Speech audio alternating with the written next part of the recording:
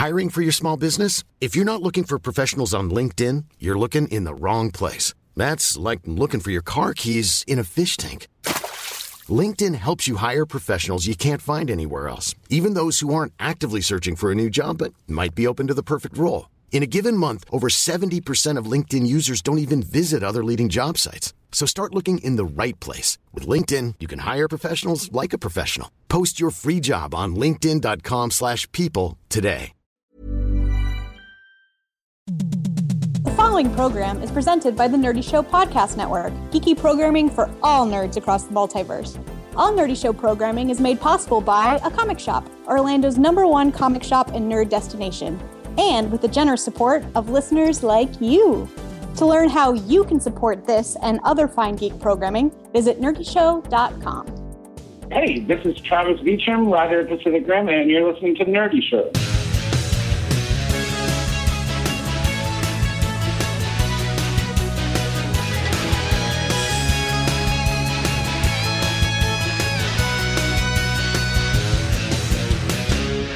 Welcome to Nerdy Show, a weekly podcast dedicated to every facet of nerddom. From comics and video games to science and technology, if it's geeky, we've got it covered. And this is a Nerdy Show microsode. I'm your host, Cap, and with me on this microsode is... Danica from Nerdy Show. I'm Luke, Nerdy Show participant. And I'm Laval, Nerdy Show live programming director. And right now, we're going to talk about our favorite writing duos. This is a double-length episode brought to you by the illustrious and very wealthy Ross Butler. He wants to know our favorite writing duos and discuss the dynamics of writing as a group, i.e. Abnett and Lanning, who created the modern incarnation of Guardians of the Galaxy, Weiss and Hickman, Kyle and Yost, etc., etc. But we're not just going to be touching on comic books. We're going to be talking about writing duos across all literary genres. And man, there's a surprising number of them, in fact. I think it's an ideal writing situation. It's important to have a sounding board, whoever you are. In fact, most solo authors will, have somebody that they go to bounce things off of. But sometimes two people work together in tandem and do far greater things than they could have alone. Here's a near and dear example from my favorite pop culture things. Eastman and Laird, creators of Ninja Turtles. I like one of them more than the other of them when they go solo, but when they're together... Everybody likes either John or Paul. It's possible to like them both, but yeah, once you get them together, you got the Gilbert and Sullivan, you got the Rogers and Hammerstein, you got the Elton John, the Bernie Taupin... Hall & Oates. And the Holland Oates. And the Lennon McCartneys. And the Cashes. I guess when I think of writing duos, I really do. Songwriters come up more for me than anything else. Yeah, like Cash and Carter. Michael McDonald and Kenny Loggins. Whoa. Of course. Yes, just like that. Sonny and Cher. I think I get a little scared when I see books that have more than one author on them. I don't know why. It's just some weird prejudice I realize that I have. But it just so happens that one of my favorite books of like the 5 that I've kept through every move I've had, and I've moved a lot, is Good Omens by Neil Gaiman and Terry Pratchett. I don't know where one starts and the other begins with that book. Yeah, and I just think that they meld really well. They've got their friends. They have similar humor. I just love the book, and it happens to be one of my favorites and happens to be a writing duo. So I realized I had read a series of books by an author, Ilana Andrews, which is apparently a pen name for a husband and wife team. That happens more often than we know. Right. I didn't know it until I just Googled writing duos. As we recently learned in a past Nerdy Show book club, when we found out that K.A. Applegate, who wrote Animorphs, was in fact Catherine Applegate and her husband, Michael Grant, and they had been a duo the whole time. I've never read Animorphs, but I did read Adam and Eve, the book that they did together. Even Adam, sorry. There's plenty of duos in entertainment, like there's the Wachowskis, of course, who did The Matrix, and then every film that they've done following that, they've done in tandem. Glenn Morgan and James Wong, writing duo behind some of the best-known X-Files episodes from seasons 1 through 4, who together as the executive producers of Millennium, when they stepped in the second season, made a great show even better, and collaborated on a number of other projects outside of the X-Files continuity, such as Willard. They wrote the early 2000s remake of Willard starring Crispin Glover, which is a great film with a wonderful soundtrack by Shirley Walker, who did the score for Batman the Animated Series. This is why I love you, Cap. Morgan and Wong, they created Tooms. He's the guy who can stretch through tiny openings and expand his epidermis and contract his body and all that. The lethal animalistic contortionist that lurks in the dark and hibernates for decades. Super iconic early X-Files creation.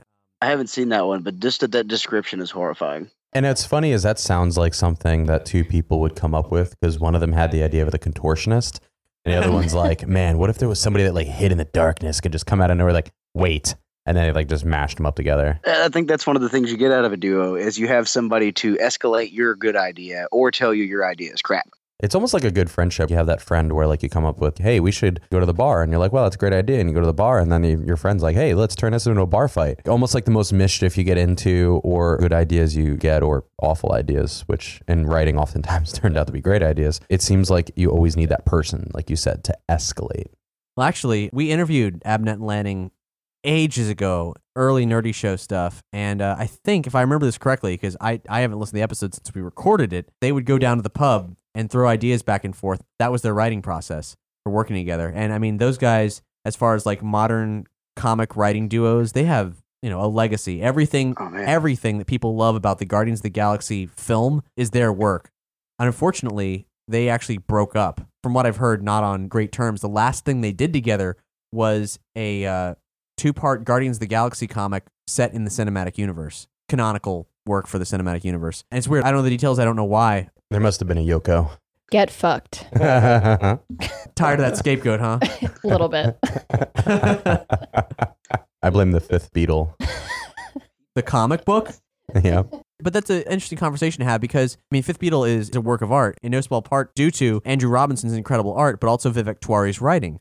And that's true. I guess, to say like a writing duo, when you talk about things like comics, it's really like the artist, writes in a way because the script is not always cemented. I had a funny thing happen to me a number of years ago, the first time we did Heroes Con, and I was introducing Bill Willingham when we were doing a panel with him. I was saying he was the writer of Fables. He was like, well, no, I'm a creator of Fables. Because the artist, sometimes an artist can be a hired worker who's a means to an end. Sometimes that's a relationship. But oftentimes, in the most successful comics, in the ones that are really lasting, it'll be a very in-depth creative partnership between the artist and the writer. That's in large part why Stan Lee got all that credit for it, creating all the Marvel characters, when in fact so much credit was really owed to the artists like Jack Kirby, who were actually creating the visual elements of these things that were stringing them together, and Stan Lee just filled in the word bubbles. With comic books, it's a very dynamic relationship between author and artist, and sometimes it's really hard to tell where one starts and the other ends. There's a lot of great partnerships in comic from just the writing angle, though. Jimmy Palmiotti and Amanda Connor, husband and wife team, they work together and produce a Harley Quinn comic so good. She's been a character who's struggled. She was only truly great in the animated series. They brought her over to the comics continuity, and she floundered. No one could figure out what to do with her. Was she a sex pot? Was she like a Deadpool equivalent? What the heck was she supposed to be? And they've actually rounded out the character despite the bullshit origins offered to her with the New 52 and made her something. I would recommend the Harley Quinn book to anyone. And Palmiotti is no stranger to teaming up with other people. He often teams up with Gray. And Gray and Palmiotti, they made their modern career within the past 10 years out of writing Jonah Hex, creating the modern pulp Western comics and set in the prehistory of the DC universe, basically. And those guys have worked together on tons of stuff.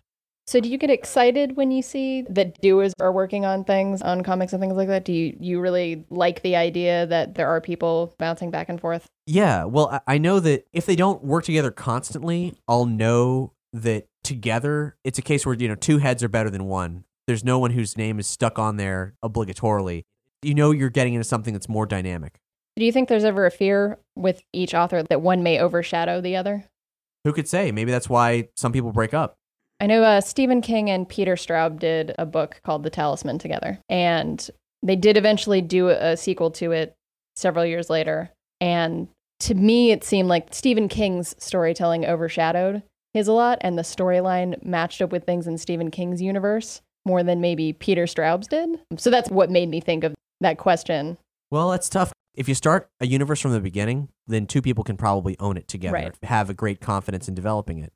But for somebody like Stephen King, who's like so notorious for weaving everything he's ever written into a unified existence. Yeah, the Dark Tower is very omnipresent in his mind.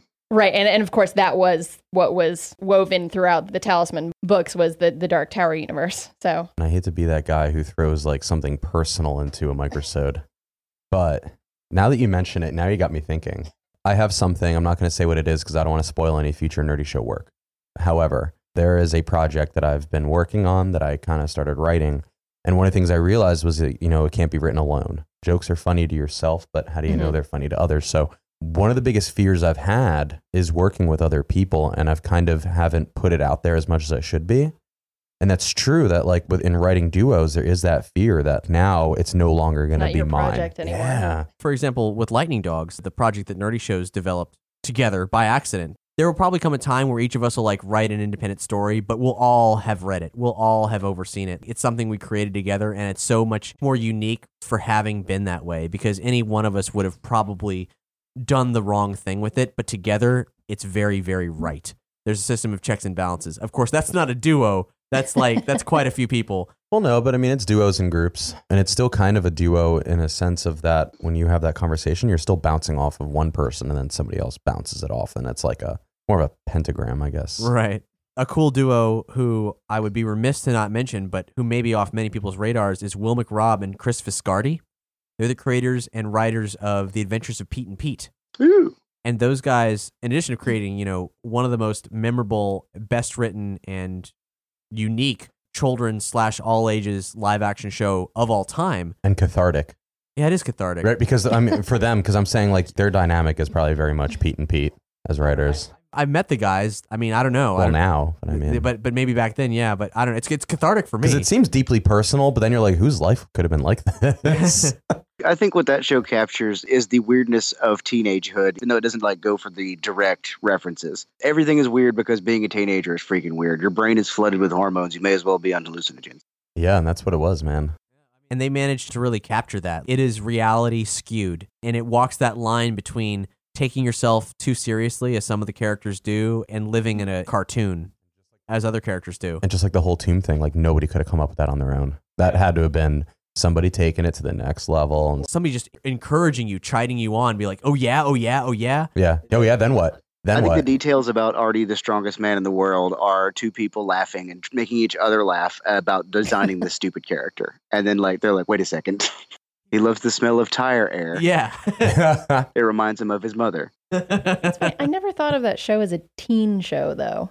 I don't know why that is. I mean, that wasn't its demographic specifically. Yeah. Like, so when you're aiming at a young demographic, you go an age group up because that's where they want to be. I know what you're saying, but that show did not seem to be aging itself up. Kind of sophomoric, right? I didn't think of them as being teenagers, although I guess the older Pete was a teenager, but I would thought more of the older teenager as he was hanging out with the younger kids. Well, it was a blend. It was a unique blend. And one of the things good. that really contributes to it being a show that could be enjoyed by all age groups is the fact that you have the storyline for young Pete, and his concerns are much different from older Pete's. He deals with some pretty heavy stuff with, I think I'm in love with my best friend. What do I do? That's true. Young love. And then young Pete has a barbecue chicken eating contest for fun. Exactly. Right. And kind of going off that with television and stuff, also in film, of course, there's a lot of duos. But what we find even more is and I'm going to count this as a writing duo. You have somebody who writes for a specific actor, and that actor kind of goes along with it. I know that I'm always talking about John Carpenter and Kurt Russell, but that's truthfully they're a writing duo. In They Live, Rowdy Roddy Piper and Keith David, they were a writing duo when they choreographed that fight scene, that iconic fight scene. And again, that's something that's so fucking ridiculous. There's no way any one of them alone could have come up with that. That is something that had to have been bounced off of somebody and taken to the next level, for sure. As they bounced off their heads from the pavement. Dude, that was so good, though. Yep. Only Piper. Obviously, all those roles that John Carpenter worked with Kurt Russell, that was him, Yeah. Escape from L.A., that sequel was him and Kurt Russell sitting there going, let's make another movie. Escape from Earth never happened, but same kind of thing. Was the other one Simon Pegg and Edgar Wright? There's a third person in the Simon Pegg and Edgar Wright. Yes, and I feel awful Nick that I just Frost? said that. There we go. I feel so bad for forgetting. I know Nick Frost is the actor, but again, it's one of those things where the role was written obviously for Nick Frost. Imagine anybody else in one of those roles. It's not going to happen. End of the World. Is that the name of the movie? World's End. World's End. World's End. That's it. No, nobody else can give the people's elbow to a robot in a bathroom. That was perfect. So it's one of those things where even in films, even if you're not given a writer's credit, there are those duos that happen. Another example there is Paul Mooney wrote with Richard Pryor on basically everything that Richard Pryor wrote. Yep. There's a lot of people behind the scenes. Collaboration is so important, and in many cases you got to really read into someone's backstory to find out about the person that really made someone work. For example, and I didn't really expect it to go down this route, but Marcia Lucas, without her we wouldn't have the Star Wars trilogy. She made George Lucas's material readable. She's what separated the kind of crap that made up the prequels to the stuff that we got on screen the first time I got around. tired of telling him no. She was his friend, his confidant, and she helped humanize his very inhuman, unfeeling scripts. When he eventually let his business get bigger than his life with her and pushed her away and they separated, that's where things went downhill. I don't really know much about this. Let me guess. Are they not together anymore? Yeah, no. Was that before the crappy prequels? It was like during Jedi. Ooh. Marcia Lucas was effectively whitewashed from history. Right. She was at one point one of the most powerful women in Hollywood and was the first prominent female editor of major motion pictures. And pretty much actually a genius. Yeah, she was responsible for American Graffiti working. Yeah. Not to mention Star Wars, of course, but like she worked for Coppola. Yeah. Funny story about Apocalypse Now, talking about duos. I don't think she was ever credited, but his wife pretty much, again, kind of made that story happen. Francis Ford Coppola's wife. Coppola. Yeah. Actually never watched Apocalypse Now. You know how like it's basically Heart of Darkness, but set in Vietnam? Yes. That's No? what it is. The Evergreen Queen? Okay. Let's say Okay. yes. Well, the actual story of how that film was produced and almost ruined and everything else also parallels Heart of Darkness. In fact, there's a documentary about it. Hearts of Darkness, which is now after many years available. It was actually because it portrays Francis Ford Coppola in such a negative light and so on. It's been buried. It was buried by him and Lucas, but in recent years has made it back to home video, so you can watch it. And no spoilers, but one of the things that happens is he kind of becomes a recluse and goes native, literally starts hanging out with the natives in the area, and Maeve even drank some bone soup, like some human remains soup and all sorts of weird stuff. Holy crap. But his wife is the one that kept them together and continued the script edits while he was kind of out of it. God knows what was happening. If you're in the middle of nowhere, no one's ever going to hear about anything. Someone offers you that soup. What do? Oh, yeah, no, you're going to eat it because you're like, oh, soup. And then you realize, wait a minute, there's no grocery store. There's a human skull. We haven't seen that intern for 7 days. Yeah, exactly. I wonder what the dynamic of husband-wife or even family member teams. When I was looking up duos, I saw one of the titles that I didn't look into was father-son writing duos. How that, works out. I could see that being kind of disastrous. It could be kind of weird. I do know of a father-son writing team. There's the Knopfs. I don't remember their first names, but they wrote some really great Iron Man several years ago. I'd highly recommend their volumes that they wrote. I don't know what's happened to them since. I haven't heard from them. I haven't seen their name on any comics recently, but they were something. They did a really great Iron Man. Father-daughter team. According to Terry Pratchett, his daughter has been assisting him in writing the Discworld series for the past handful of books. Her name escapes me, and I feel terrible about it, but apparently she's going to be picking up the mantle. Has she been receiving credit for it? I don't know. I read that somewhere. I can't recall even. I'm sorry. I don't know if we want to go down this route, but I actually have the first book that Michael Grant and Catherine Applegate wrote together. Many of us have those stubborn pounds that seem impossible to lose, no matter how good we eat or how hard we work out. My solution is PlushCare.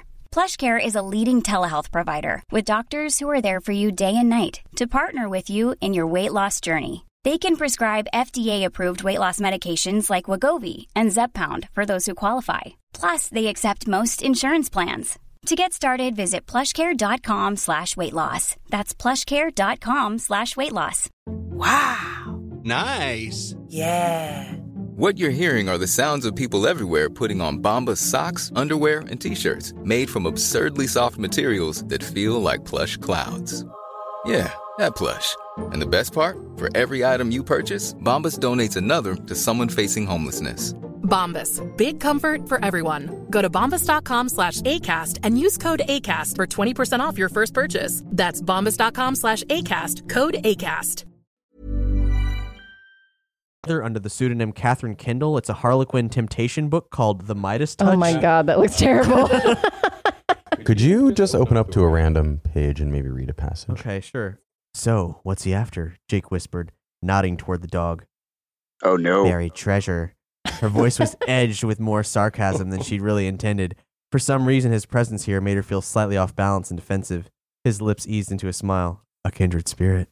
As if to prove the point, Cypher, roused by the unfamiliar male voice, bounded toward him like a long-lost friend, settling most of his furry bulk in Jake's lap. Down, boy, Shelby chastised half-heartedly. That's okay. We seem to have reached an understanding. Jake studied her face searchingly. I was hoping you and I might do the same. Hence the wine. Unfortunately, I seem to have run out of wine glasses. What are they going to drink it out of, guys? I'm going to pour some wine into my mouth and then spit it into your mouth. That seems like a duo thing. Wine is properly drunk out of the bottle only. Writing duo is more like writhing duos. The art on the front of that book is horrifying. Can you describe Kind it? of a Burt Reynolds being aggressively snuggled by a Kim Basinger. And that's being generous. Pretend this is one of those like accessibility things where you have to describe the picture to a blind person. Sexy, sexy, sexy. Burt Reynolds with an orange spray tan. That might actually be Burt Reynolds. A Baywatch reject in an orange high-cut one-piece bathing suit. I just really want to smell the cleft of your chin. he's sniffing her chin. No trashy romance novel without Fabio on the cover is worth my time. Nope. I would have stockpiled a couple hundred more if I'd known you were planning on entertaining half the population of the town. It's about condoms. Pretty loud, huh? She sighed. No, not really. I'm just used to the quiet. She looked away, avoiding a steady gaze. It's just the crew and some of the folks we met around town. I'll put out the word to cool it. He moved to gently dislodge Cypher from his lap, who was hiding his boner conveniently. That doesn't say that, guys. Oh, man. It doesn't say that. I don't know. It's kind of slow right there. It was pretty hot for a second. I was really wondering where all the boners were. I don't know if you guys have actually read a lot of these romance novels. There's usually only maybe 2 sex scenes in a romance novel, and most of it is just a bunch of slow bullshit waiting for that to happen. Yeah, when I told him we had a copy of this, he said, oh, good, something to use for kindling. I used to pick up my mom's books and just flip through it and then dog ear where the sex scenes finally started. Yeah. Setting it aside for later. You'd really have to sort through this to find the good stuff, if there is any. Although it's a surprisingly short book. Yeah, it's meant for getting down to business. So, oh my God, were there any duos that wrote any Batman and Robin stuff? Because that would well, be... I mean, it was kind of a writer-artist collaboration, but they certainly collaborated writing-wise. Bruce Timm, as in Bruce Wayne, Tim Drake. Get it? Bruce Timm. Oh, zing! Has anybody else ever caught that? Because every time I see that name, that's what I think. Yeah, I think that's probably been a thing, except they didn't invent those characters' names. Anyway, Bruce Timm and Paul Dini, yeah. See? Which is great. Like, one of them can write Robin and the other one can write Batman. That's exactly how they did it, yep. I'd imagine them in, like, tandem keyboards. It must be a good thing, though, working with the partner, because you're kind of like a little institution, right? Working through the animal of, say, Hollywood or a publisher, you can be like, well, you got a posse. Like, you seem a little bit more imposing. Right. You can throw more weight around because you, as an entity, are in fact 2 people. But you're also expensive. That is true. So you got to tell them, like, we're 2 for 1. Do writing duos, do they have to split the fees, whatever you make on the books, or do they actually end up paying? I can speak from the music business perspective. Sometimes it's up to the band whether to split it, but you do split everything. For writing duos, I imagine it depends on how much clout you have to throw around. Because they're purchasing the item, not the authors, right? Right. Yeah, I'd imagine it had to have been for Catherine Applegate and Michael Grant, like when they were doing well, Harlequin yeah, when romances. they were starting, yeah. For sure. Will McRobb and Chris Viscardi, they still work together as both writers and producers. And I assume that when you get involved in the production end of it, like if you're a creative force to an extent where you can throw your weight around as creative advisories, it's much easier to get paid what you each deserve as writers as well. So you can walk that line. Well, most people working in comic books these days, for example, Palmiotti and Connor, are in a position where they're doing all kinds of like creative work for DC in other media. So they're going to get their due as well. It would be good to talk with a writing duo to get the kind of behind the scenes scoop on all that. Get me Jackson Public and Doc Hammer. Oh, yeah. There's another one. Yeah. That's huge. Oh, I've had it on deck. Yeah. The creative minds behind Venture Brothers. I think it's the best examples of having somebody to escalate stuff with you, because within the Venture Brothers universe, there's just pages and pages of characters who are just names even. And it's what you get when you get 2 guys trying to make each other laugh at 2 a.m, sitting around in a tiny apartment. Or in their case, the Astrobase. Yeah, no, very valid. I mean, like, how could Venture Brothers have the scope that it has? In a single scene, there's so much more going on and so much funnier than it would be if it was the product of a single entity. And also, most of their scenes, if you look, the way they write characters are in pairs. You have Doc and Brock. You have basically any 2 guys who are random is Jackson Public and Doc Hammer talking to each other. The boys are obviously, twins, the Monarch and... I would say, which one's Dr. Girlfriend? Doc Hammer. The one who... they both smoke infinite cigarettes, actually. I take that back.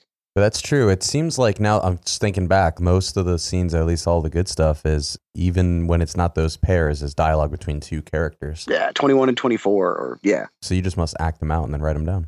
It's kind of crazy how transparent that is. So what we're trying to say is that writing duos are total hacks. Not hacks as in they suck. I mean, like, they're hacks not as in they suck, but like it's a hack. Like it's like you're hacking the Gibson. Like it's the cheat code for writing. Good dialogue.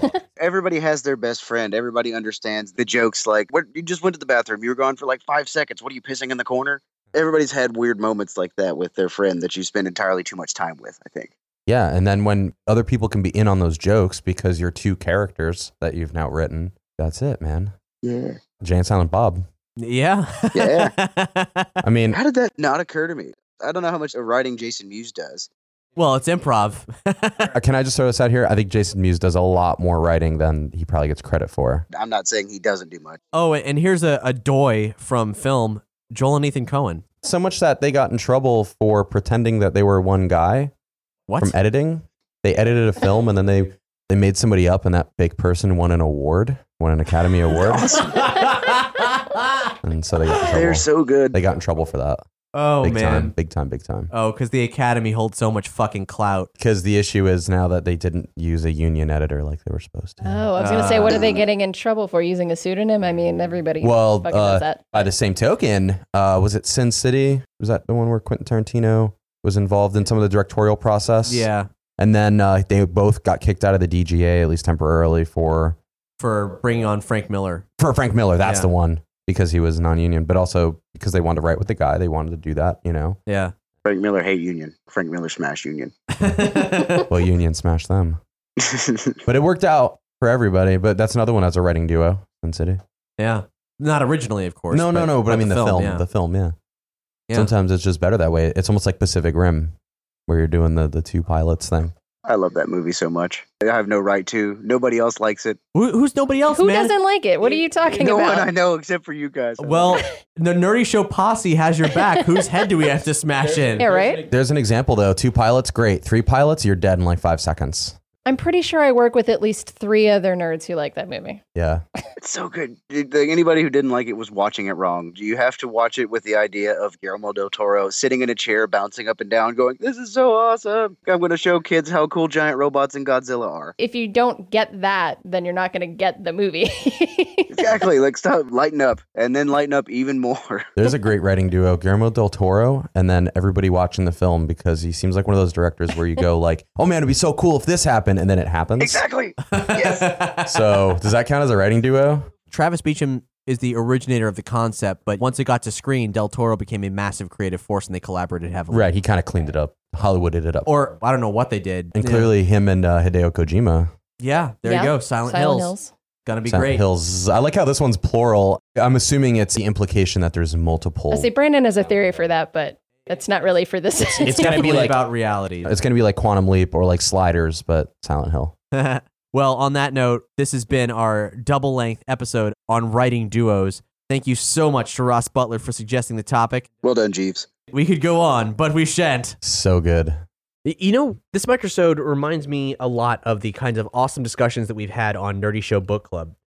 Nerdy Show Book Club is a series on Nerdy Show where we talk about what we're reading, interview some authors from time to time, and have a book that we all read, Nerdy Show hosts as well as the community in between episodes, and then discuss together.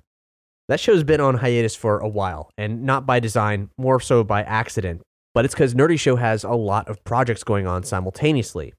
So we want to bring Book Club back, and we want to bring it back on a regular schedule as its own show, not just a part of the regular Nerdy Show Monday releases. And bringing Book Club back, along with bringing back our RPG show, Pokeballs of Steelix, making our Star Wars speculation series, State of the Empire, a regular standalone series of its own as well, and some other stuff, are all part of a Patreon milestone that we're working towards. If we can get $1,000 a month, then we can hire editors to enable us to release more shows and bring back all these shows that we love doing. So if you haven't yet, please consider going to patreon.com/nerdyshow and subscribing.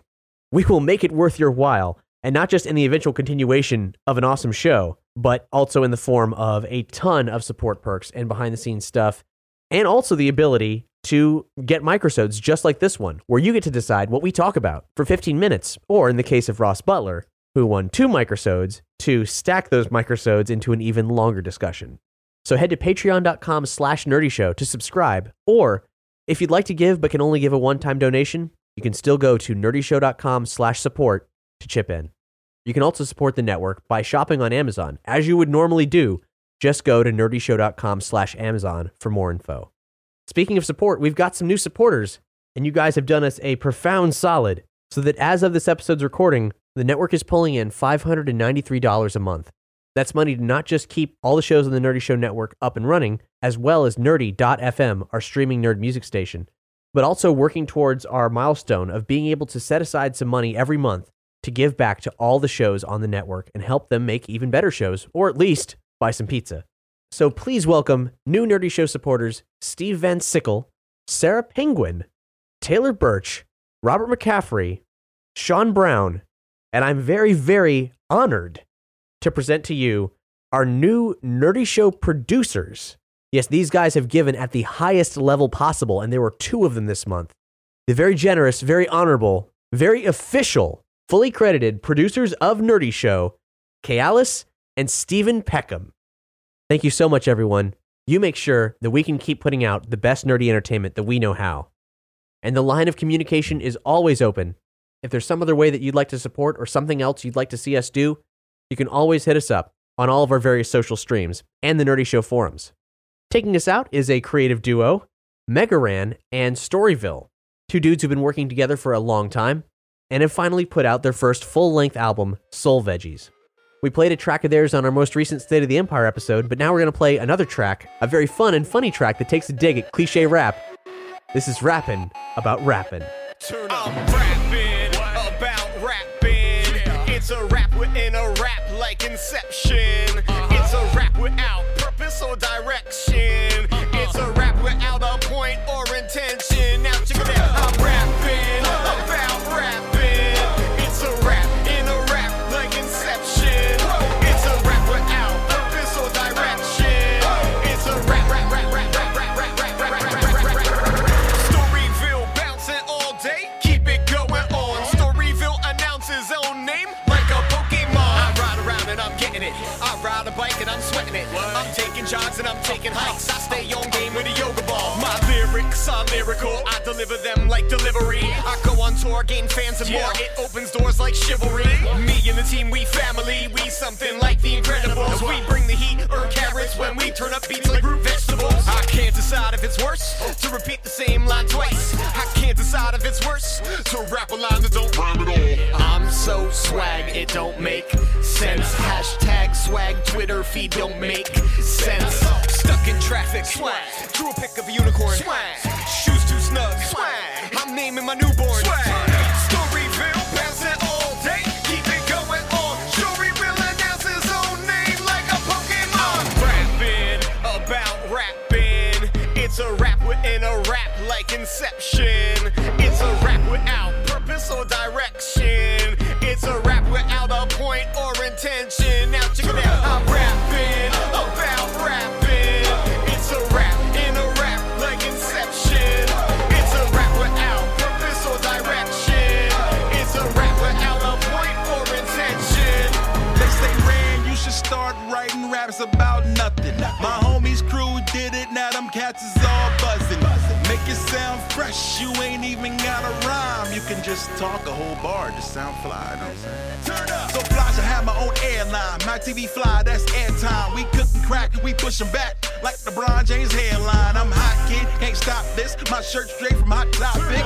Megaran say his own name like The Rock did. Hey, dog, heard you like rap, so I put raps inside raps. Now you can rap while you write raps. I thought that y'all might like that. Pay my bills on time. Bought some clothes and they fit. I'm Instagramming my food. I'm tweeting while I'm in school. This right here is my swag. My paint dripping like Saint Nick. Young boy, I'm all in my back. No purpose to these verses. I'm doing this on purpose. And if you ain't hear me the first time, get a hear it all. I'm rapping about rapping. It's a rap within a rap like Inception. It's a rap without purpose or direction. It's a rap without a point or intention.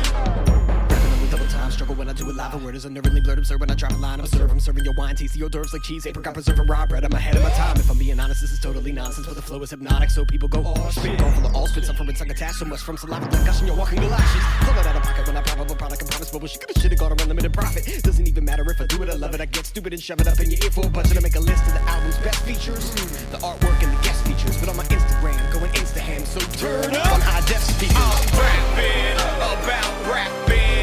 It's a rap within a rap like Inception. It's a rap without purpose or direction. It's a rap without a point or intention. Swag. Thanks for listening to Nerdy Show. If you like what you heard, please rate and review us on iTunes or like and follow us on SoundCloud. Yay! As listener-supported entertainment, we rely on you to keep this and other gnarly shows on the Nerdy Show Network alive by telling a friend or funding the network via Patreon, brah. Any size contribution gets you exclusive outtakes, episodes, and images from across the network, and there's even more totally tubular perks available. Just head to patreon.com/nerdyshow. To find out how you or your company can underwrite this or other Nerdy Show programming, visit nerdyshow.com/sponsorships. You can give us like surfboard sponsorships or like craft beer sponsorships, whatever. You can subscribe to all the Nerdy Show podcasts via iTunes or SoundCloud, and you can leave a comment, like and share. Follow Nerdy Show on all your favorite social networks like @Twitter, Instagram, that shit, Pinterest. Yeah, you know what I'm talking about. For more podcasts, articles, community forums, and other awesomeness, visit nerdyshow.com. If it's geeky, they've totally got it covered. Hi, I'm Daniel, founder of Pretty Litter. Did you know cats tend to hide symptoms of sickness and pain? I learned this the hard way after losing my cat, Gingy. So I created Pretty Litter, a health monitoring litter that helps detect early signs of illness by changing colors, saving you money and potentially your cat's life. Pretty Litter is veterinarian developed, and it's the easiest way to keep tabs on your fur baby's health right at home. Go to prettylitter.com and use code ACAST for 20% off your first order and a free cat toy. Terms and conditions apply. See site for details.